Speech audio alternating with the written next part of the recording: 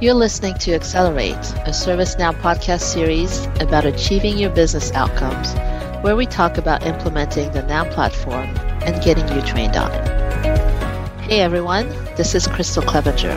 And this is Dee Idris. We're your hosts and excited to talk to you about training, certification, deploying, and achieving success with ServiceNow.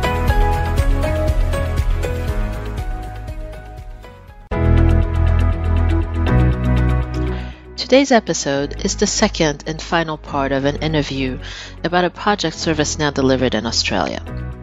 Join me as I continue my conversation with Kearney Manohar. So we set up the system in the state of New South Wales, and I'm curious because we have an office in Sydney if you know of some of our fellow coworkers who have used this system. So this is like living and breathing the whole thing. Do you know of anyone? I'm not asking for specifics, obviously, but I'm just curious. So we have a bunch of colleagues who have actually used the system, and interestingly, not just from the Sydney office, but from different areas of New South Wales. So other cities like Newcastle or other more rural areas. And they would kindly send us either videos of how things were looking or how their whole experience was. And I should explain that I am personally not based in New South Wales. I'm based in Victoria. So this is why I was relying on videos and photos of seeing how our systems actually worked. And I'm so happy to have gotten this feedback from my colleagues because they were also incredibly proud to go to these clinics and see ServiceNow. Even though it didn't say ServiceNow there, they knew that that was what our system was using. All the messages they were seeing about, for example, when you would check in and you would get a little printout with your number on it, they knew that was a ServiceNow working in the background, printing their ticket number. They would take it and then give it to the clinician to get vaccinated. And then afterwards, they would sit in a waiting area to just to make sure that they didn't have any adverse reactions. And then they would get just an alert to say that they were good to go now. Mm-hmm. So all of that, when people sent me photos and videos and messages, you can imagine it's a once in a lifetime experience. We don't often get to deliver these kinds of products. Of course. You mentioned earlier that you onboarded several clinics at a time, right? And I'm curious as to how many clinics we're talking about for New South Wales. So we started with the one, as I said, and then we ended up with around 150 separate clinics all across the state of New South Wales. That sounds like a really big number, actually. And how long does it take to onboard a specific or a group of clinics? Ooh, you're making me dig back into my memory. So I think the first one, it took us about 2 to 3 weeks, but we got much better at it and much faster. And we were getting to a point where at some point we had like a super weekend where we onboarded, I want to say about 20 to 30 clinics at the same time. And we were getting faster and faster. And then in the end, it was probably taking us about a week total to onboard them. And that's counting the training time and putting out comms and getting the clinic itself set up as well. So it's basically setting them up so that they can receive appointments and administer the shots. That's essentially what it is. So you mentioned earlier that including yourself, there were 5 main participants in this project from ServiceNow. Can you talk to me a little bit more about what their roles were, what they did in this project? Yeah, so we had our core delivery team, Alex Wyatt, who was the architect on the project. And then we also had our technical consultants, Chavi Shah, Vincent Zhang, and James Warner. But they were, as I said, supported by other technical consultants and partners at various times on the project as well. And then with our sales and consulting teams, training, ServiceNow support in the background. But really, when I think about it, I think it took a village to implement this project, or even a small city, perhaps, because on the customer side, we had a whole host of teams, starting with BAs and testers, release management, organizational change management, comms, training, reporting, integrations. And that's without counting our in-staff clinic and customer service. So you had to train the folks that were going to use the system after you were done implementing, correct? Yeah. Yeah, absolutely. What type of training did you deliver, or did a partner deliver that training, or how did that work? No, us as ServiceNow delivered train the trainer training.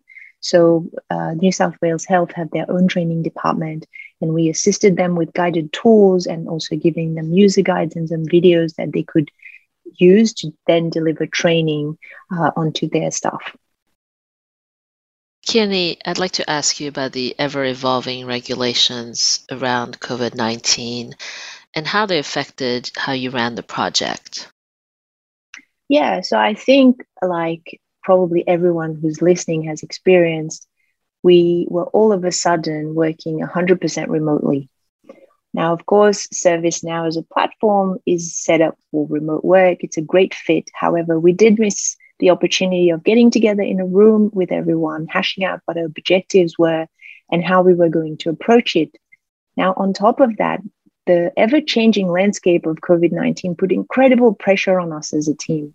I've actually lost count of how many times we would plan our day and know what we would be working on as a priority. And then the government would make an announcement at a press conference. So all of a sudden, we would have to drop everything to start work on some new functionality that sometimes was due that very night. Mm-hmm. So the pace that we were working with and the cadence on the project was absolutely crazy. As a team at ServiceNow, we normally have 2-week sprints, and then we do user acceptance testing, and then we might have a release. But this project, we were averaging a daily release for a number of months. So every time the government would announce something new, for example, they might say childcare workers now have to be vaccinated by a certain date. So we would have to find a way to give priority to those childcare workers and give them space in clinics to be able to be vaccinated.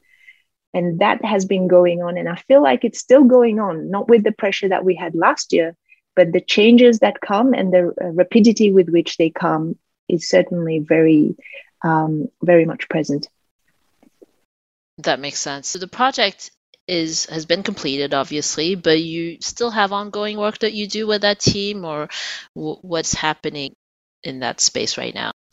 Well, the project, I don't know if we should call it completed. The solution has been live in production for a number of months, and we have had multiple releases, but we're still actually working on it. And, I think as remarkable as everything has been, this is unfortunately the type of project that we're all really anxious to close out.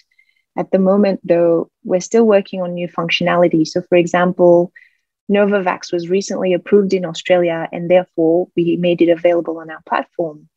We're also continuing to provide support for any incidents and problems where New South Wales Health require additional assistance, while hoping that the need for our VAM product vanishes very soon. Absolutely. Well, last but not least, I heard that ServiceNow won some awards for this project. Tell me a little bit about that.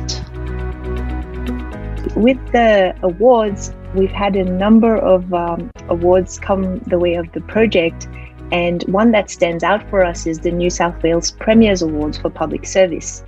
What it is that it's an award that recognizes excellence in the delivery of public services to the community of New South Wales, and it can be from the public sector, not-for-profit organization, or private business. And our project won an honorable mention in the Excellence in Digital Innovation category, which again was a really proud moment for all of us. Well, Kearney, I really enjoyed this conversation. For me, it was very enlightening, and it's really nice to see our products being used in a way that has so much impact to the rest of society, right? I mean, for you, it's in your backyard practically, right? So I really appreciate the time. Thank you again, and thank you for listening. Thank you, Crystal. It's been an absolute pleasure talking to you. I'm Crystal Clevenger, and this is the ServiceNow Accelerate podcast series. You can find us and other ServiceNow podcasts in the ServiceNow community at community.servicenow.com. Be sure to follow us in your favorite podcast app so you don't miss our next episode.